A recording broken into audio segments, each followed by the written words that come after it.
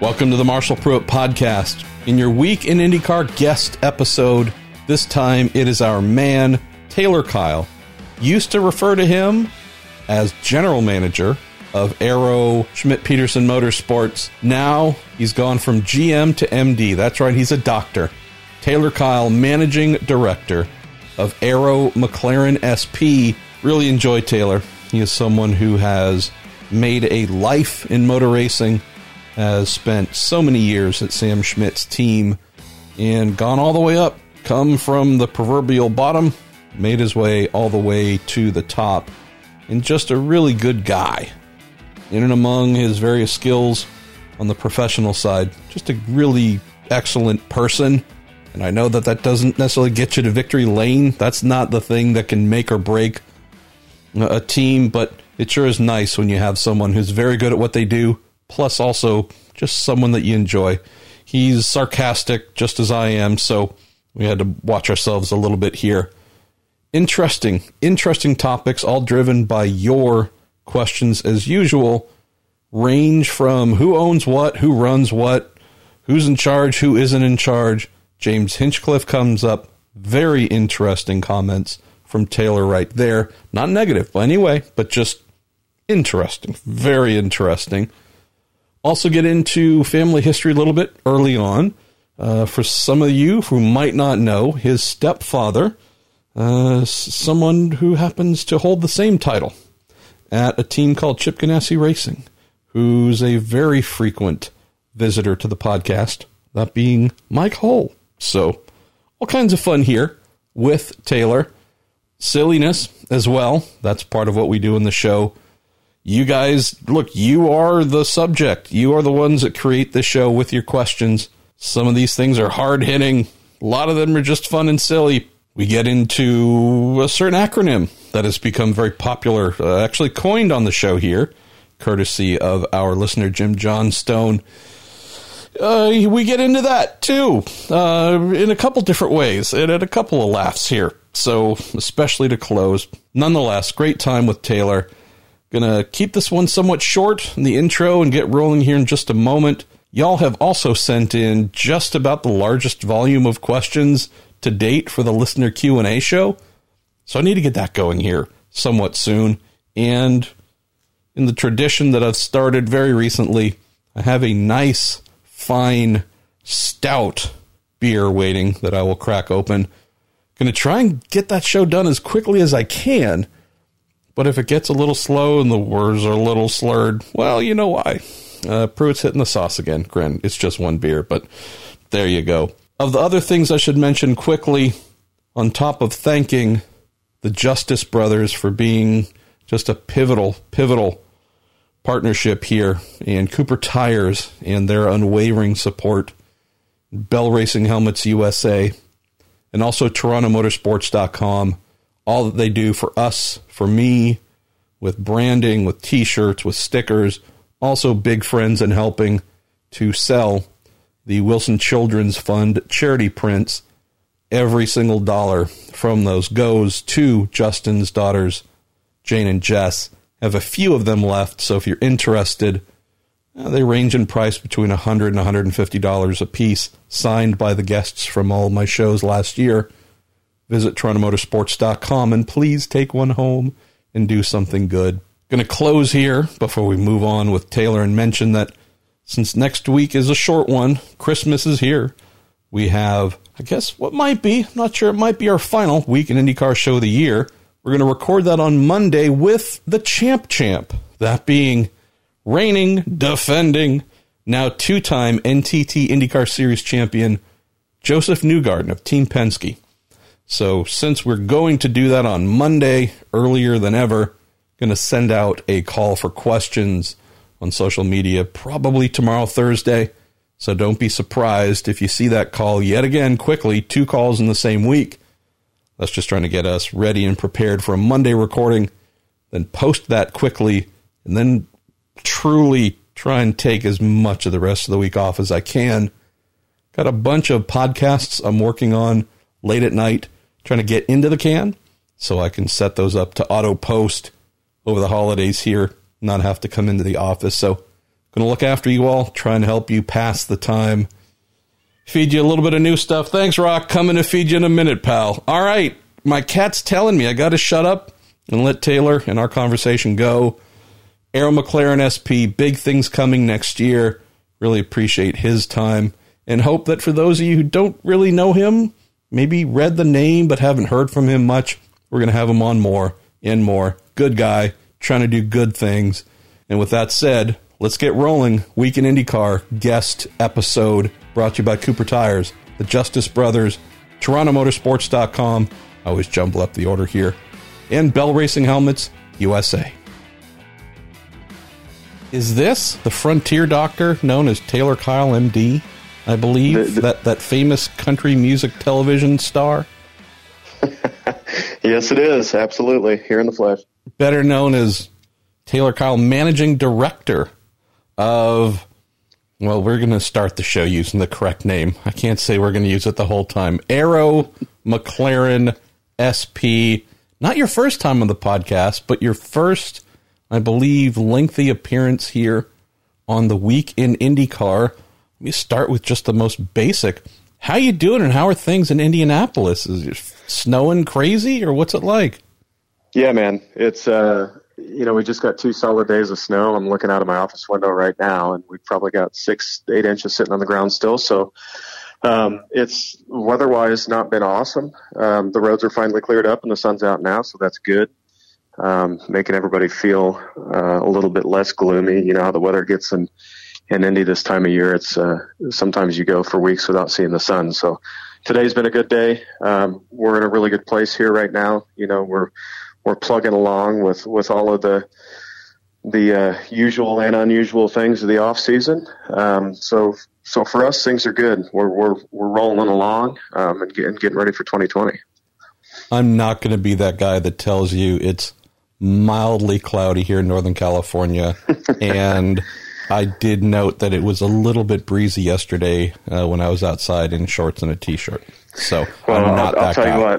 I'll tell you what, that's okay, because I get a phone call from my boss, Mr. Sam Schmidt, at least, well, once a day, but at least once a week he reminds me that it's 85 and sunny just about every day where he lives in Las Vegas. So, when I give him an update on what's going on here, and I'll usually chime in with how the weather is and when we're moving to Vegas and, those types of things. And he laughs and tells me how great it is there. So that's all part of it. I love it. Well, as usual, our listeners have not disappointed. We have many great questions.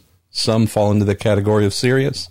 Some nowhere near the category of serious. And frankly, it's one of the many reasons I love the weekly call for questions. So why don't we kick off here on a somewhat backgrounder-ish topic from our pal Jordan Darwin, who says, Taylor, you have a long history with the Schmidt team. What attracted you to Sam's operation, and what has kept you there? Well, this one's a pretty easy one for me. What attracted me was the fact that he offered me a job out of college. It was. I grew up in a racing family. It's all I really wanted to do. College for me was a bit of a formality. Let's get through it and let's figure out what team I'm going to go work for.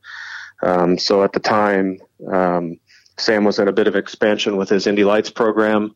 I got a lot of good advice from both my family and others that, jumping right into IndyCar or the upper echelons of the sport, usually sets somebody up to get chewed up and spit out. So, everybody kind of steered me towards Indy Lights or smaller formula.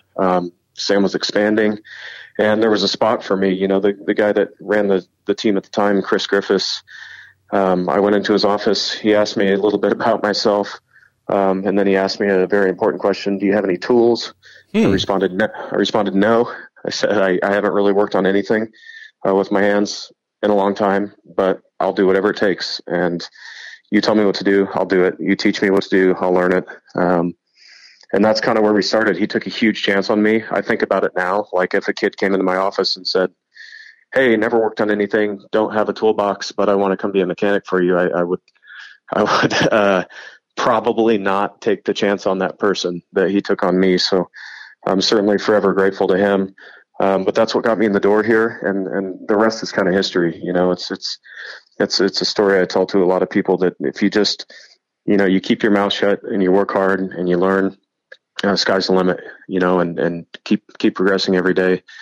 That's part of what keeps me here, is that we've been able to surround ourselves with a lot of people with that mindset of hard work, dedication, sacrifice, commitment. Those are kind of the pillars of what we stand for. Certainly when we're looking for somebody to come work for us and be a part of our team. So we've got a lot of really great people. That keeps me motivated. It keeps me excited. And then I work for the best owners in the business. They give us everything that we need to do our jobs on a day-to-day basis. I said this to Sam the other day, when we go out and we bring somebody in or make a big investment in the team, I find it, I like to remind him of that. I appreciate you. I appreciate the commitment that you continue to make for this team to give us everything that we need to succeed. So that keeps me, again, motivated, excited. It keeps me wanting to be better every day. So it's just a constant journey here. That's the gist of it, man. It gave me my shot, and it continues to provide for me both, mentally, physically, spiritually, all of those good things. It's just, I'm happy to be here. So that's the biggest part about it. Tell folks about your family racing history. So often we find, Taylor, that it's actually a rarity where a person gets involved in motor racing on a professional level and has no family affiliation, no background growing up here, there, even on an amateur level. What was your household like? Yeah, so it was, I grew up in it. My mom, she worked for Bell Helmets at the time, from the time that I was born up until probably 10 or 11 years old. And then she stepped back and focused totally on making sure that I didn't get totally out of hand. So that was a full-time job for her on the backside of her career at Bell. And then, my stepdad, my mom and him were married, in 1992, I believe. So that would have made me 6 years old. They were married, and he was a lifelong racer. He still works in racing. So living in the same house as somebody that had done everything from drove a car to a mechanic to a crew chief to team manager. And he holds the title of managing director at Chip Ganassi Racing now. So we're effectively doing the same job, nowadays, but growing up in that household was an education in itself for me. It showed me what hard work does, what commitment to your craft does, what passion does, all of those things that I saw an example every day, laid the foundation for me to kind of do what I've done in my career. So, it was a heck of an opportunity for me. And it provided a lifestyle, being around racetracks and understanding what that lifestyle is like for people that aren't, familiar with racing. It's totally different. And you try to explain to people what being a racer is all about, but it's a lifestyle. And it's hard to put that into words, but, it certainly was a blast growing up around that and meeting the people that I met, growing up with the people that I grew up with, and, creating a lifestyle out of it, on the backside as an adult and a career. It's all I've ever wanted to do. It's all I'll continue to want to do. But that childhood, and that development phase of mine is totally, it's invaluable, and it set the foundation for everything that I've been able to accomplish in my career. So, certainly thankful for that. You never stood a chance. That's the real answer here. I was never getting out. The normal life, never an option. Let's go. Somebody told me when I was younger, they said, "Hey man, if you're going to get into racing, just understand it's like the mafia. You you got to know somebody to get in. Once you're in for life, and you can try to get you can try to get out all you want, but it ain't happening. So that's while dramatic, it's totally right. There we go. Let's go to our pal Nathan DeRover on the news of the week so far. He says, "How did you convince Craig Hampson to come down to Indy?" He says, "I know living and working in Chicagoland was a big benefit for him in working with the Dale Coyne operation." So share what you can, Tyler, about, honestly, one of the biggest off-season acquisitions, period. I'm not classifying driver any category, just period. One of the biggest moves of all. How'd you guys pull this off? Well, I'm a heck of a salesman, Marshall. That's just what it boils down to. No, I'm just kidding. What I tried to explain to Craig is very simple, and that we're an aggressive, young, exciting, sexy. Oh yeah, definitely. But very focused on what our goals are, operation, and that is, we recognize that we're not in the top three. We're not Penske, we're not Ganassi, and we're not Andretti. But that's where we want to be. We want to race with those guys every single weekend, and we are going to do absolutely everything that it takes to get there. And that was my sales pitch to Craig. I don't know what convinced him to come to Indy from Chicago. I think that, his kids are getting older. And I think that he made the decision in his own mind that, he wanted to invest everything that he could into this opportunity. And that meant being in the shop every day, being face to face with his new teammates, and really just getting in the weeds with us here and working hard to figure out what it's going to take to close that gap, So I think for Craig, it hopefully is an invigorating, exciting opportunity, because we are as aggressive as you can be in trying to close that gap. And I'm confident we'll get there. And I'm happy that he's on board to help our team get there, and that's the bottom line. For him, I can't speak for him, into what went through his head to choose us, but I'm happy he did, and it's all about the people in the sport. That, Craig's a good person first and foremost, and he's a heck of an engineer. We've got great people, and we've got really good engineers on our staff already. It's not about, bringing in people to because we didn't have the staff. We're not trying to replace anybody. This is additive. This is just compiling the best group of people that we absolutely can to help us achieve our goals. So Craig's a big part of that, as well as everybody else that's already within our four walls here. And we're excited to get going, man. It's going to be a heck of a ride. And if you look at the big three teams that you mentioned, they've all followed that same process. If you just take for granted that they've hired immensely talented drivers, the thing that the big three, the most successful teams do, is over-provision on the engineering side. And frankly, that's what Coyne did for the last couple of years with Cannon and Craig and Olivier Boisson. I mean, for a, quote, smallish team, there's ridiculous talent on their timing stands, and it often showed. So this formula, which isn't new, is still one that we know that you are wanting to be additive in this area of engineering, because it does pay off so heavily in a sport where the rules are not completely spec, but pretty heavily spec. And at that point, it does come down to big brains on the timing stand and the talent behind the steering wheel. But if you short yourself in one of those areas, you're not going to be part of the big three. Let's go to Jack Homan. And I moved this up top here intentionally. I figured there might be some others who wonder about this. Jack says, what, if any, role will Sam Schmidt and Rick Peterson play? Or are they to be silent partners? And I think, Taylor, this speaks to maybe a belief that with the partnership involving McLaren Racing, that McLaren may have purchased the team, may have, who knows?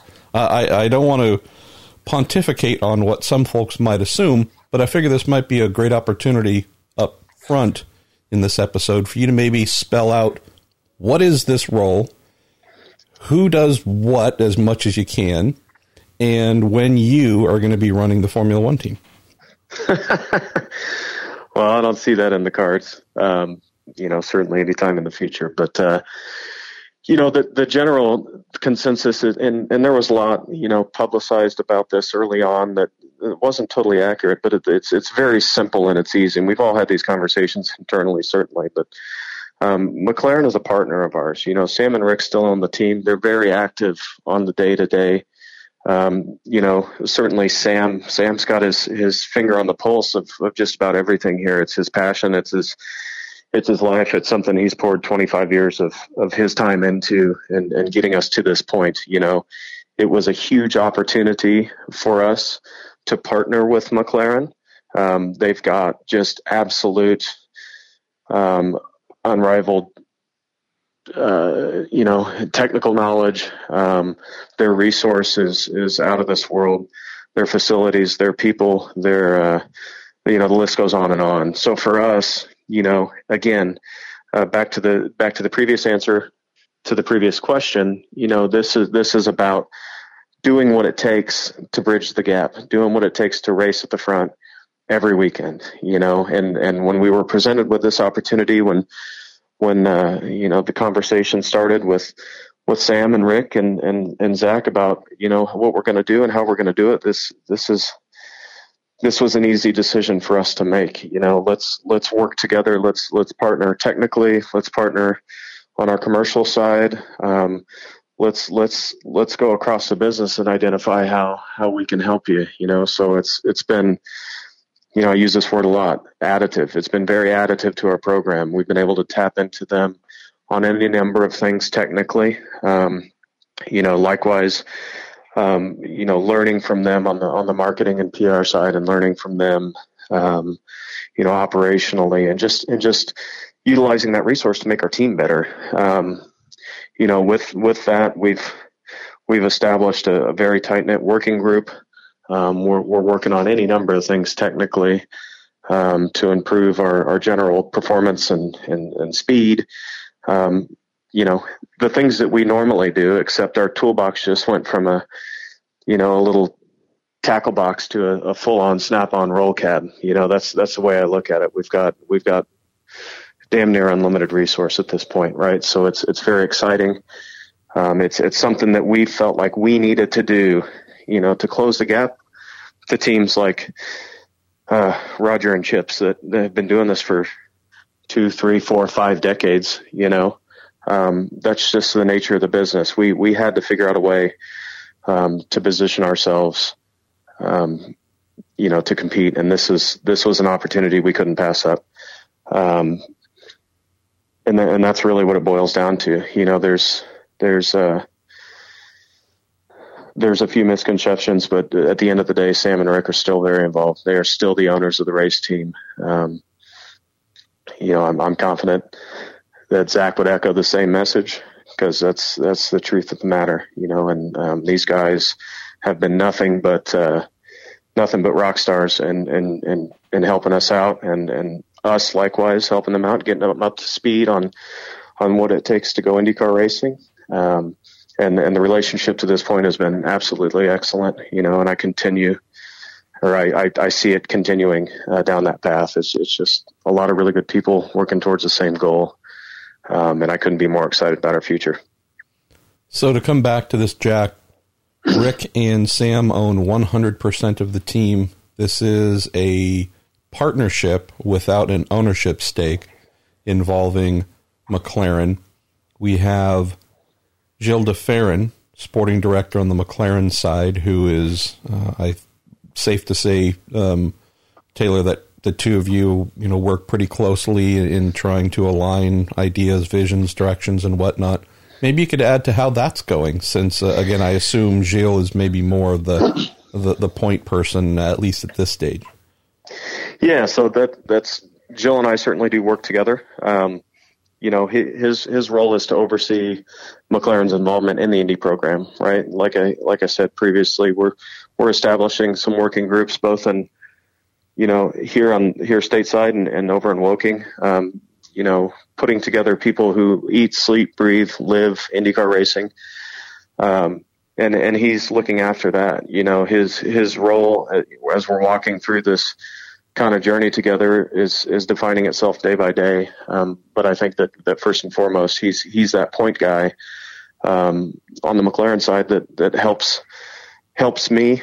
And likewise, I help him as much as I can in terms of what it's going to take for this partnership to be the best that it can be. So he's him and I talk almost every day. We talk the philosophical, we talk the technical, we talk the operations, the business, those types of things. I'm managing the day-to-day business of the race team and look after our race team. And he supports me in any way that I can. So that's been absolutely great. Him and I have a good relationship together. We're very open and honest with each other, which is helpful in a situation like this, certainly. But yeah, that's what it is. We're all here to do the same thing, which is great. This might be my favorite question of the episode. Comes in from William Matson, who says, "Hi, Taylor. What's your favorite ham-like canned meat product?" Wow. I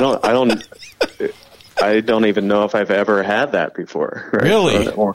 Yeah. Well, I think I need to ask my listeners to bombard Arrow McLaren SP with the holiday deliveries of Spam, so we can solve that problem.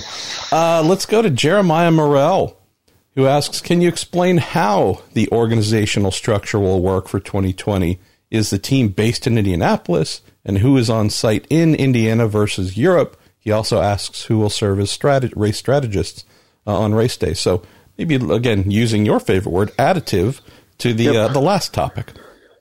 Yeah, so organizational structure, we've made a few small tweaks to what we've been doing currently.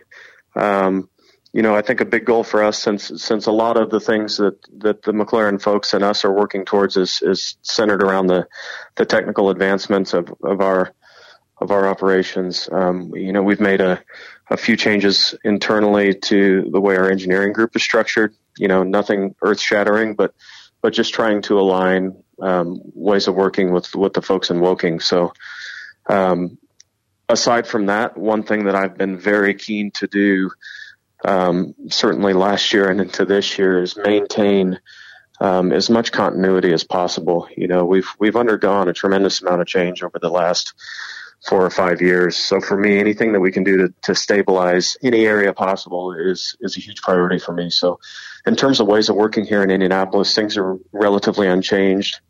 We've got an excellent group of mechanics led by Billy Vincent as our competition director. His day-to-day oversight of the car builds and working with engineering has proven to be a huge addition to us, one which we made a couple of years ago. And then the engineering group, currently led in a very collaborative fashion. But our core group of guys, Nick Snyder, Robert Gouet, our race engineers, just have proven to be, in tireless pursuit of getting better every single day. And they prove that to me every single day. Those guys are absolute rock stars. So I never felt a need to change too much there. Bringing in Craig is going to be an addition for us. I think it's going to be he's going to fit in really well. So I see that department just, on the verge of exploding into something great. The other side of the pond, Jill and his team are working really hard to put together a working group solely focused on IndyCar racing, to be additive to everything that our guys here in the United States do. It's kind of just that constant development loop, of we go testing, here's what we think we need. Let's all go through it. Let's analyze it. Let's run through it. And they provide that extra horsepower on the backside to do what we physically just can't, whether it's limitations in hours in the day or manpower or resource stateside. They got our backs effectively. They're the cavalry. So when we're up against it, they're working constantly on our behalf. So that's that's heavy on Jill's plate right now. That's something that he's working to tie up, and we'll hit the ground running, and very soon. So that's all very exciting. I hope I answered the question. Race strategist. Have you decided? Race strategist. Yeah, that's it. So have you? Are you thinking of firing the guy on the 5 car? By the way, he kind of. That guy's tough, but I think we're going to give him one more year. Just see how he shakes out. So that's me. That's me on the 5 car. Billy Vincent will call the races on the 7 as well. And that's what we've got so far. So again, just trying to maintain some continuity there. I think we're both rounding into those roles pretty well. Last year was Billy's first year doing that. And I thought he did a great job. So nice. that's kind of our plan, and I think we'll be in good shape. This next one might be a little bit hard to answer because you and I probably know that there's some other things that could develop, but we'll see what we can get. Steve Garbasiak asks, what role, if any, do you think Hinch might play in helping the team next season? Yeah, we talk about this quite a bit. We love having Hinch around. He certainly served our team very well. We have conversations every day as to how we can best come up with a solution for James. And it is a very difficult question to answer. But the bottom line is we certainly wish James the best and anything that he's doing. But for us, our focus right now is making sure that our 5 and 7 car with Pato and Oliver are humming along, and that we put ourselves and our team in the best position to win. So should there be an opportunity for James, we'd certainly consider it. Let's go to Justin, J_Trock_71, who poses a rhetorical question, maybe. I don't know what this is, but he says, has anyone ever told Taylor that you look like Kevin Magnussen? No, I don't think so, honestly, but I think is that a compliment? I think it's a compliment. I don't know, but I like it. I'll take it. I think you show up at COTA for the F1 race. And just see if I can get some seat time. Oh, totally. I think we know people that can get a suit made for. I mean, look, we can get you just fully dressed up as Kev. Just see if you can strap right in to his good old Haasmobile. I'm sure I'll fit right in that seat, Marshall. Yeah, absolutely. Yep. Well, everyone says you're dainty and Danish, so how could that not work to you? I think I am the absolute opposite of dainty and Danish. Well, so I'm not sure if that's going to work. Fair enough. Let's go to, hey, look, I told you, man, these questions they're like my brain, all over the place and nonlinear. I love it. Daniel Davidson says, Taylor, what goes into preparing your cars to house Chevy motors now instead of the Hondas? So maybe that might be something you could explain to folks, that it is not truly just a bolt out, bolt in scenario. It's actually a fairly complicated and bespoke project. Yeah, absolutely. It is, on the surface, it does seem fairly straightforward, right? Take an engine out, put an engine in, call it a day. But, with these Indy cars being the way that they are, they're very advanced in just about every aspect. I think the only thing that's transferable is the stud pattern. So that's about it. Electronics, support software, ways of working. You can go into so much detail as to what this has meant to us. But it's one of the great things that we were able to do. Chevy gave us a mock-up engine and just said, here, just play with it. Right, let your boys put it in, take it out, put it in, work on routing and plumbing and those types of things. We spent, almost 2 weeks just refining the installation of the engine. We look back at a situation last year in Indianapolis where we hit the wall and we were back out in the qualifying line in just over an hour. That's something that's almost unheard of, especially now in this era of not being able to have your backup car with an installed engine. So for us, it's important not only to get the installation right, but to refine it in a way that we could change an engine in an hour, or less, so we're constantly working on that. That's been a huge adjustment, but we're there. We're happy with our product. Our guys are now comfortable with it. We feel like we could address any issue that we may have, from here on out. Then you look at the electronic side of things, the inlet ducts, all of these, the open areas that IndyCar had defined in the early stages of this engine homologation. All of those are different, so Honda went one development path and Chevy went another, and it's required different parts and pieces. So we're familiarizing ourselves with all of those things. And that's just the car side, both the engine manufacturers have two different ways of going about, how they solve problems and how they work, and the people and the processes and all of those, those I would argue are the more difficult pieces to understand and to bring into our ways of working and our processes. So trying to blend all of that together has been a challenge, but it's a challenge that we saw coming, and it comes with any time you make a manufacturer change or anything like that. So it's something we were prepared for, and we've onboarded pretty well. I think we're in a way that if we had to race next weekend, you'd probably knock on wood in a couple things, but we'd be ready to go. So luckily we still have a bit of time. We're still familiarizing ourselves with a few things, but otherwise it's been seamless. And the folks at GM, Chevy, Pratt & Miller, they've been an absolute joy to work with. Those guys are pros. They've gone above and beyond to onboard us and make sure that we're comfortable. So I couldn't speak any more highly about what they've meant to our program so far. So it's all been really good, but it is way more than just unbolting one engine and bolting a new one in.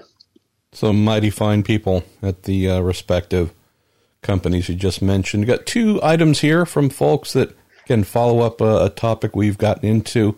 Tim Falkowitz asks, are there any aspects, processes, or technologies from the McLaren Formula One program you plan to try and bring over to IndyCar?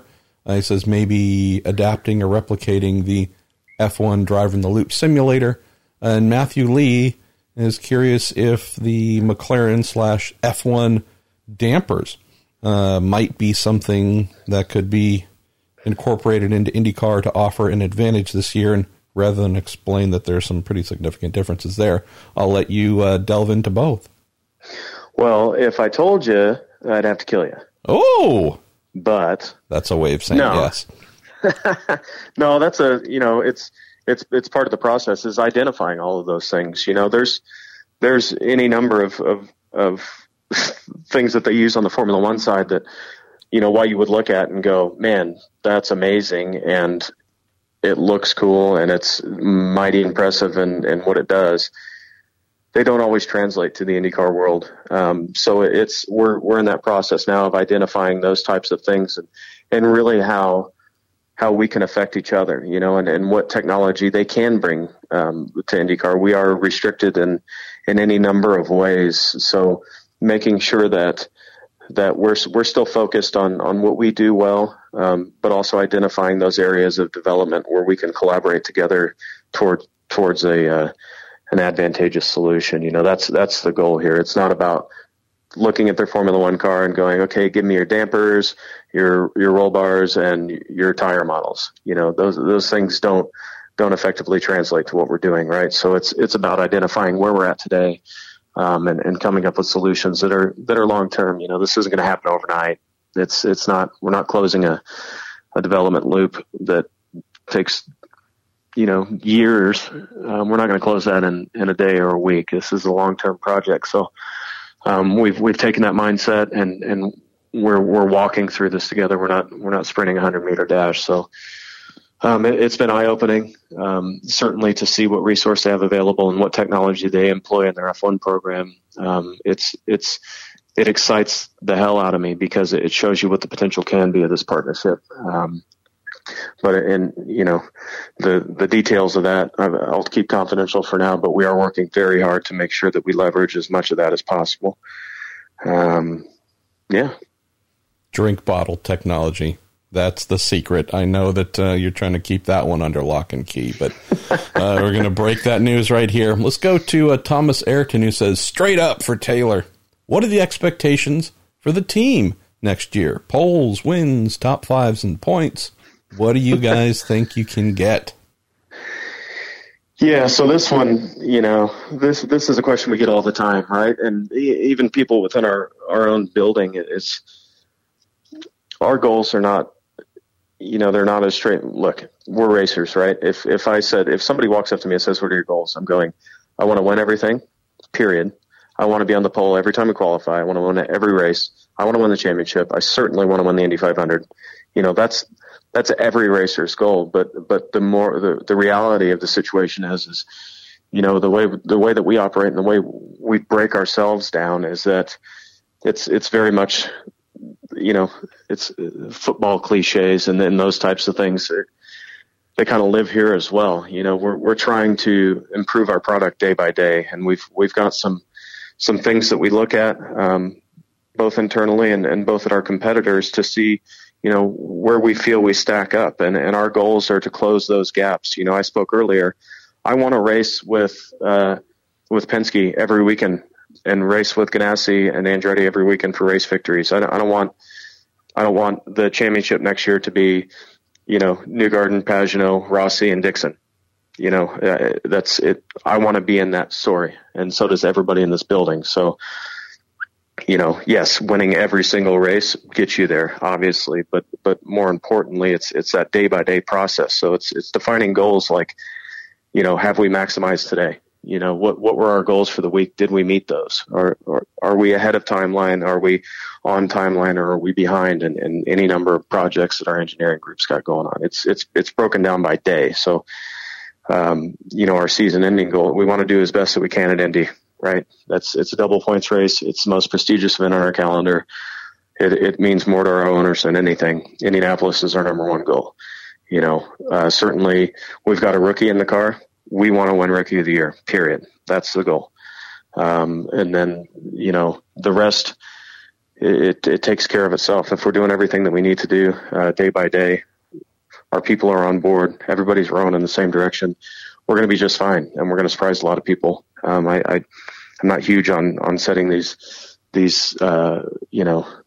romanticized expectations, when at the end of the day, if you just do your job, you're going to be fine, and you'll be battling for a championship at the end of the day. So that's how we approach things. And it provides us an environment where it's okay to fail, sometimes when you're pushing the limits and when you're, just digging at 100% all year long. There's going to be failure occasionally, but it's those opportunities where I found that, it gives us a chance to reflect. It gives us a chance to analyze and become better. So, we've certainly got that.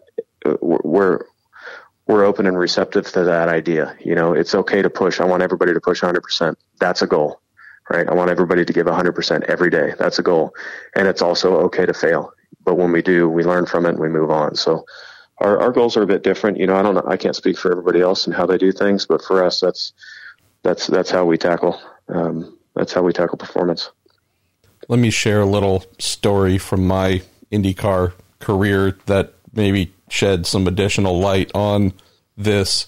We're not trying to be silly and say these specific things must happen. It was 2000, I believe. I was working for one of the worst Indy Racing League teams ever, Team Extreme. The name of the team tells you everything that it isn't. Anyways, I was there as an assistant engineer, and our team manager at the time, guy by the name of John Lopes, who would go on to do bigger things with Andretti Autosport years later, Andretti Green Racing and whatnot. Lopes was our team manager. He was newish to that position, and he had a military background. He was an Air Force helicopter pilot. He was a lawyer, a sports lawyer before he did Jason Kidd's NBA contract. These are just some of the random things that stick with me.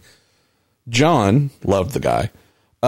John grabbed me, I think the first morning of the big preseason test at Walt Disney World, and said, "Hey, could you get your computer? I need you to type something for me." Like, okay. Hey, I didn't know that, transcriptionist and whatnot was in my CV, but sure. He says, "All right, I want to type out, kind of the mantra and rallying cry and expectations for our team. And I want you to print that and put that up right next to the exit door entry. But when your people leave the transporter, I want them to see this and read it." And I'm thinking, oh, this should be good. And honestly, I don't remember all that it said. But it was, we're going to be this, and we're going to be that, and we're going to do this, and we're these kinds of people, and we're going to achieve these things, and we're going to A, B, and C, and get those, and this is who we are. All caps, giant font. And I'm sitting there typing this thing out going, man, I've worked for a lot of teams before. This is the first one of these I've ever come across. So anyways, I finish it up, type it up, and now granted, grammar wasn't really part of the mission here, Taylor. I mean, he truly just wanted me to type as he spoke, and that was going to be it. That was the big rallying the troops kind of thing. And it, not word good, talk, read well, but regardless, printed that, put it up, and I'm a smart ass by nature, so I struggled to keep from laughing, did as instructed, put it up, and then just from the little engineering office at the front of the transporter, watched as, this mechanic, that mechanic, a variety of people came into the trailer, grabbed what they needed, and went to walk out and saw this kind of in-your-face thing that they'd never seen before and read it, and just kind of either look up at me with a raised eyebrow like, what the F is this? Or just busted out laughing. And I mention this because this was a one-page document that was meant to inform and instruct the team in lieu of actually getting everyone together. Right. And actually assembling the people and speaking to them and saying, guys, this is what I'm really hoping for this year. These are, whether it's the on-track goals, the interpersonal goals, the this, the that. It was a single piece of 8.5 by 11 paper that replaced actual communication with human beings. So when I go back to the very beginning, when I said one of the worst Indy Racing League teams ever, it's little pieces like this where you go, oh, so you're going to tell us who we are and how we're going to be and what we're going to achieve in a single piece of paper, but actually never convey that with words to the people who are supposed to do that.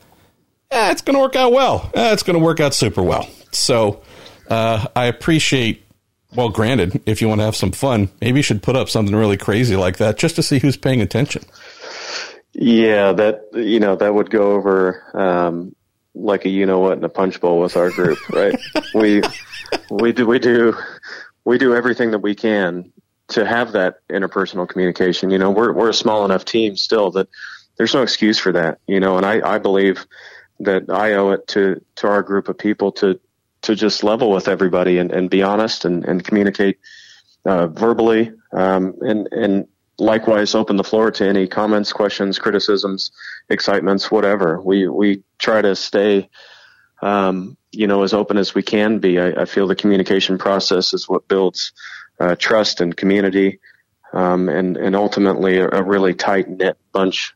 That's a personal goal for mine. As we're talking about goals, is to make sure that all of our people have absolute trust in the guy standing next to them. And that starts with me making sure that everybody's armed with the information that they need, and the tools that they need. And we try to do that every day. So that's an important part of it. And I could see, you're typing something like that up, just thinking to yourself, man, this is not going to go well. And it's obvious, What would have been really awesome is if none of us actually spoke to one another. We just did it by printing out stuff and placing it on the wall. Hey, Fred, go F yourself or whatever. Yeah, that'd be great. All right. A courier on staff. See, exactly. We've got 5 questions to go. I'm going to start off with Eric Franklin, who says, Taylor, how has the team dealt with the backlash from fans over your driver changes? And he also asks, Is that something you guys actually hear or block out? It's a good one, right? I mean, there's always the question of, if you go on the good old interwebs, the good old tweeters and the book faces and the whatever else is, yep. There's a lot of things being said. How much do you try and tune in or tune that out? Do you have a message for your troops saying, guys, you're probably going to hear a lot of crap, get asked a lot of stuff. Well, let's focus on ourselves, or engage and have fun?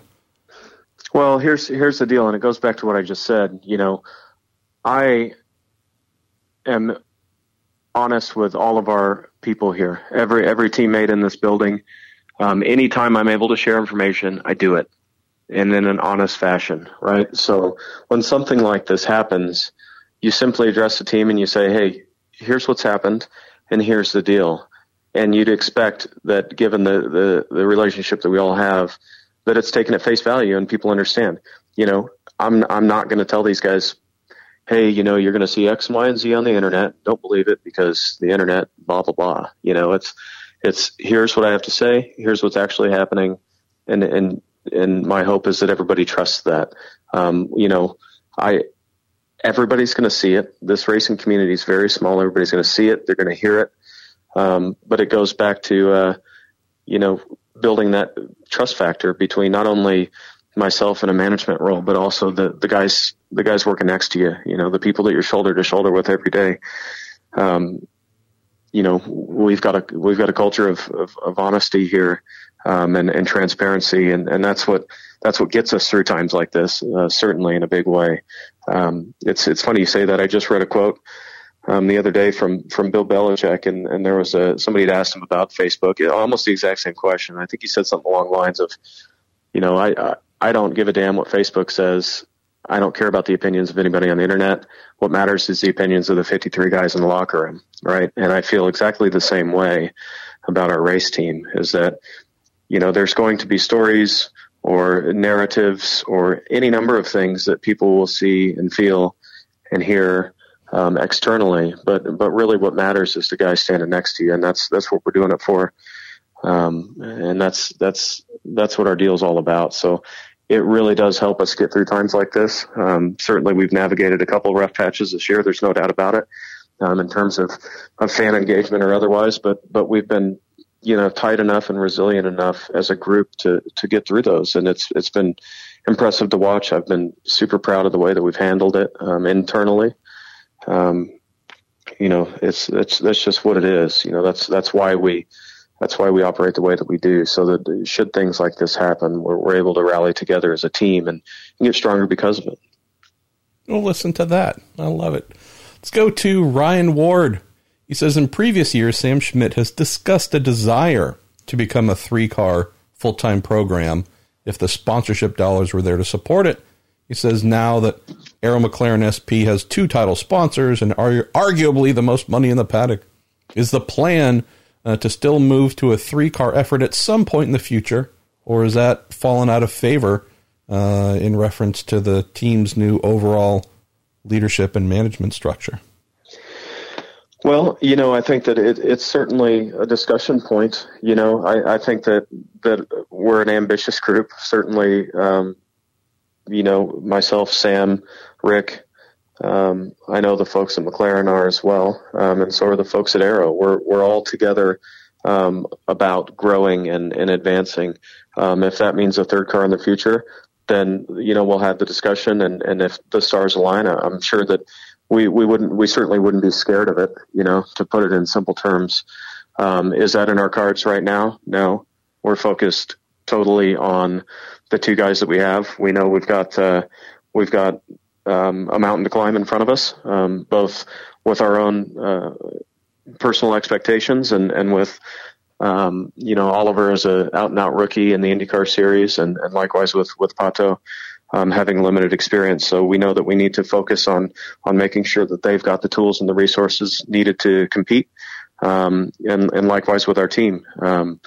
You know, we demand a lot, we expect a lot, and it takes a lot of time and a lot of focus and energy. So that's really what we're laser focused in on right now, is just making the most of the opportunity that we have today.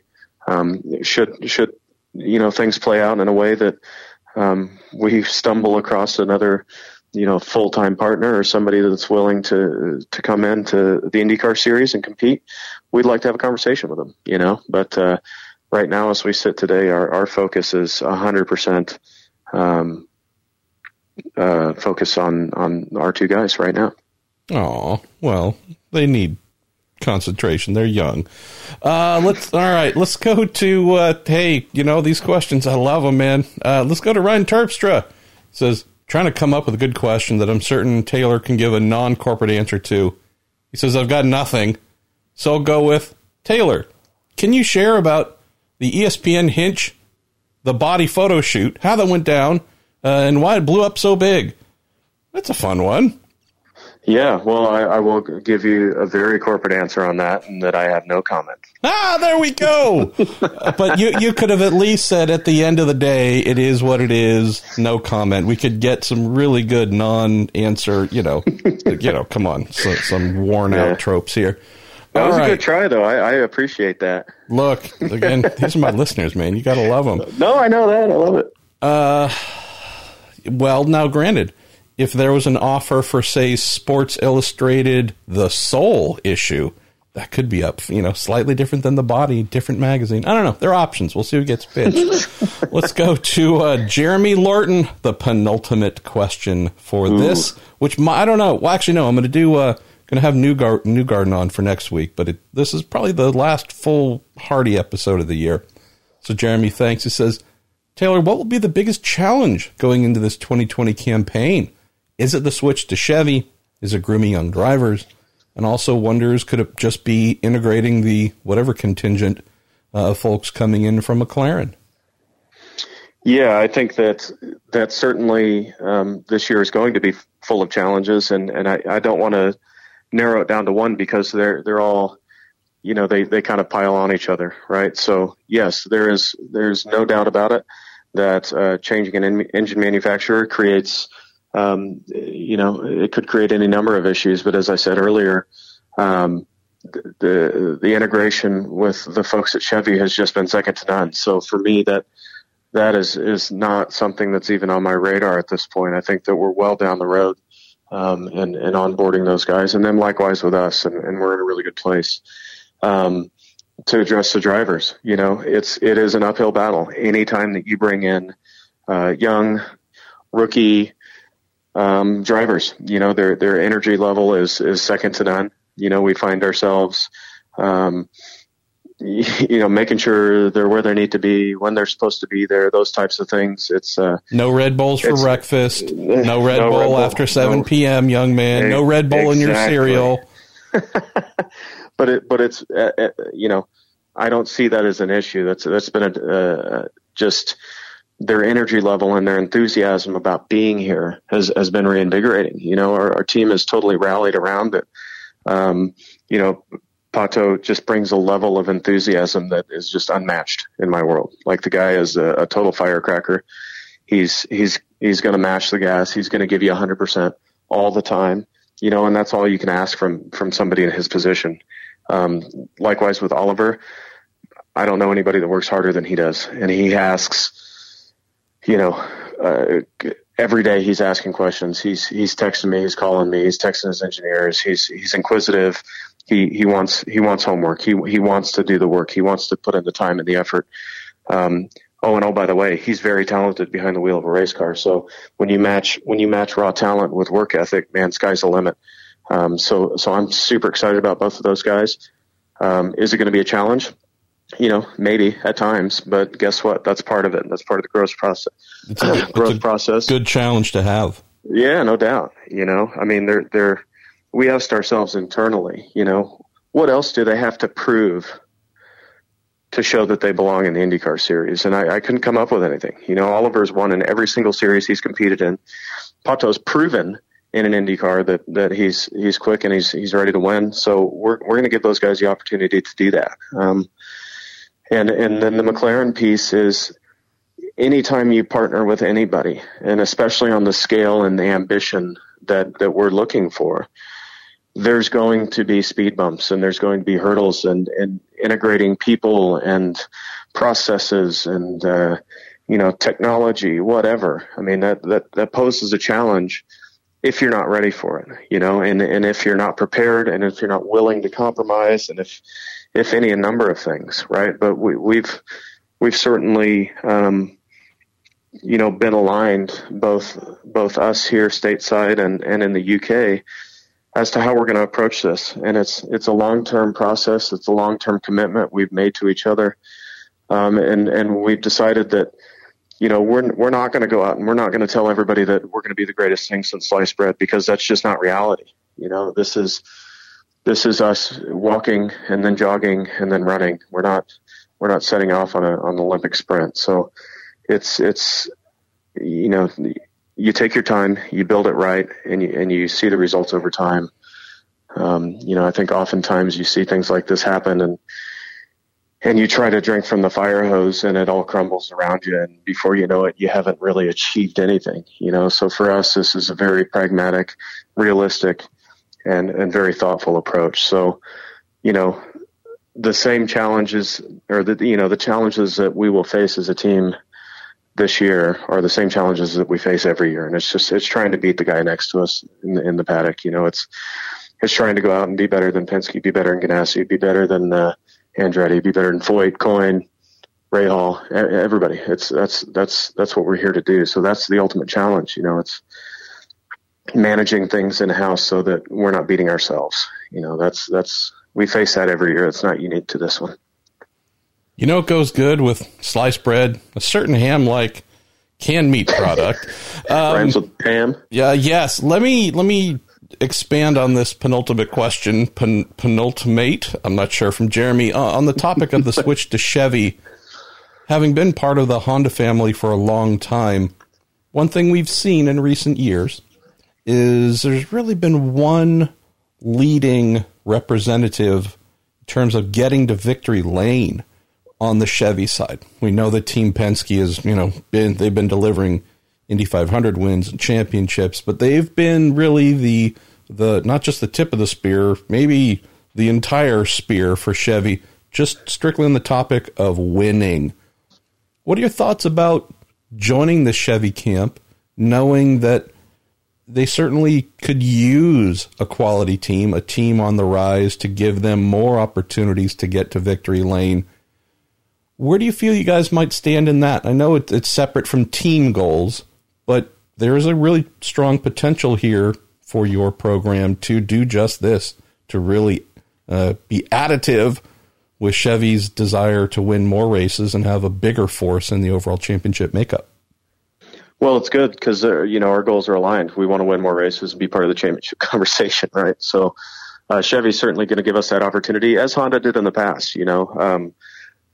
My expectations to take a piece of that spear are none. All that we can do every day is prove to Chevy that we're a top flight partner, just as, Penske has in the past, and Penske's proven their mettle week in and week out, and they deserve to be where they're at. They're a first class organization through and through at every level. So, it's not surprising to me that they win a lot, whether it's with Chevy or, anybody that they've been partnered with in the past. What our job is now at this point is to take the opportunity that we've been given from Chevy and capitalize on it and show those guys that, hey, we're a first class organization as well, and we're going to prove it to you, and that's what we intend to do. And then likewise with all the other the other Chevy teams, working with all of them to try to better our product for the foreseeable future, as a Chevy family. That's on our radar as well. We don't want to sit in the corner and it be a one way avenue. We want to be a first class partner in every respect, commercially, from the competition side, all of that. Right. So it's not just limited to at track, but certainly, our goal is to do our fair share and to prove to our new partners in Chevy that we're here for the long haul and that we're going to provide on-track success for those guys. All right, we've reached our final question. Saved it for last. Need to give another shout out to our listener Jim Johnstone, who coined an acronym that was sitting out there just hanging over home plate. Didn't actually require McLaren coming in. Tyler Graff says, Taylor, do you guys use spam within the team, or is that strictly forbidden? Well, I would say at this point, it's just now entered the strictly forbidden category, I would say. Damn it, Tyler, see what you did? You broke it. Will Ferrell used to say on Saturday Night Live, spam has now just entered the axis of evil. Okay. So, there we sorry, go. spam. Well, our strategery didn't work out, Tyler. We were hoping to get this officially coined, but no, you're going to have to try a lot harder than that. And, failed the to commercial close. folks. The commercial folks are really proud of the name, the logo, all of that. So, to try the spam thing is going to take a lot more than that. And maybe I should actually close on something a little more serious and helpful. So, coming into the 2019 season, with Aero becoming a name partner of the team being rechristened Aero Schmidt Peterson Motorsports, the contraction to that, the thing that your PR folks asked was, on the second reference, instead of just using an acronym, could you use Aero SPM? Do you have something similar here? Because AMSP amps or AMSP, whatever it is. I guess when we go hybrid, it'll be a very good name. But what do you have here? Do you have anything on that front as well? No, I think that if you put it into acronym form, to me it doesn't flow, and it doesn't give respect to our partners. Anytime I reference the team, it's Aero McLaren SP. I try to give everybody their due, specifically Aero and McLaren, and certainly, Aero is a long-standing partner with us. They've been incredible. They've been incredible partners. They've grown not only our team, but the sport. They are so aggressive about building our team and our brand and pushing us and pushing IndyCar racing out to, thousands and thousands and thousands of people every day, specifically in the tech space and the engineering space and just trying to give as much exposure as they can. So, as a partner, they've been absolutely critical in our growth, and certainly, have been a huge part of our lives, not only our lives on the race team, but personally, they've meant a lot to us in any number of ways. So, I'll always say their name, and certainly with respect to McLaren and what they brought to the table, and what they've meant for our team to this point, and what they will continue to mean for our team, I'll always say McLaren. So, if you ever hear anything from me, it's always going to be Aero McLaren SP. It's like a Destiny's Child close to the show. Say my name, say my name. I love it. Taylor Kyle, thanks for taking some time, brother. Appreciate you and what you do, and also subjecting yourself to an hour of silliness. But hey, it's what we do, right? We're not curing, world hunger or anything here. We're just trying to connect with IndyCar fans and hopefully give them a couple things to think about, couple laughs, and then go about our day. Well, that's absolutely correct, man. And it's just, we're so fortunate to be able to do what we do. And there's times in this sport, like in life, where you can really stress yourself out, and you can really beat yourself down. Certainly when good times are good in racing, and the bad times are really, really bad in racing. So any opportunity we can to kind of take a deep breath and loosen the tie a bit is an opportunity I will jump all over. So I appreciate you having me on. I appreciate the fans for their questions. Sorry about the spam thing. Not going to happen. But damn it! But what if I ask for it for Christmas? Will that change things? Nah, you know what? The Christmas shopping's done, man. Whatever. Yeah, not happening. All right. Well, but many thanks, Marshall. I really appreciate what you do for the sport, and certainly the fans. They mean more to us than anything. That's the truth.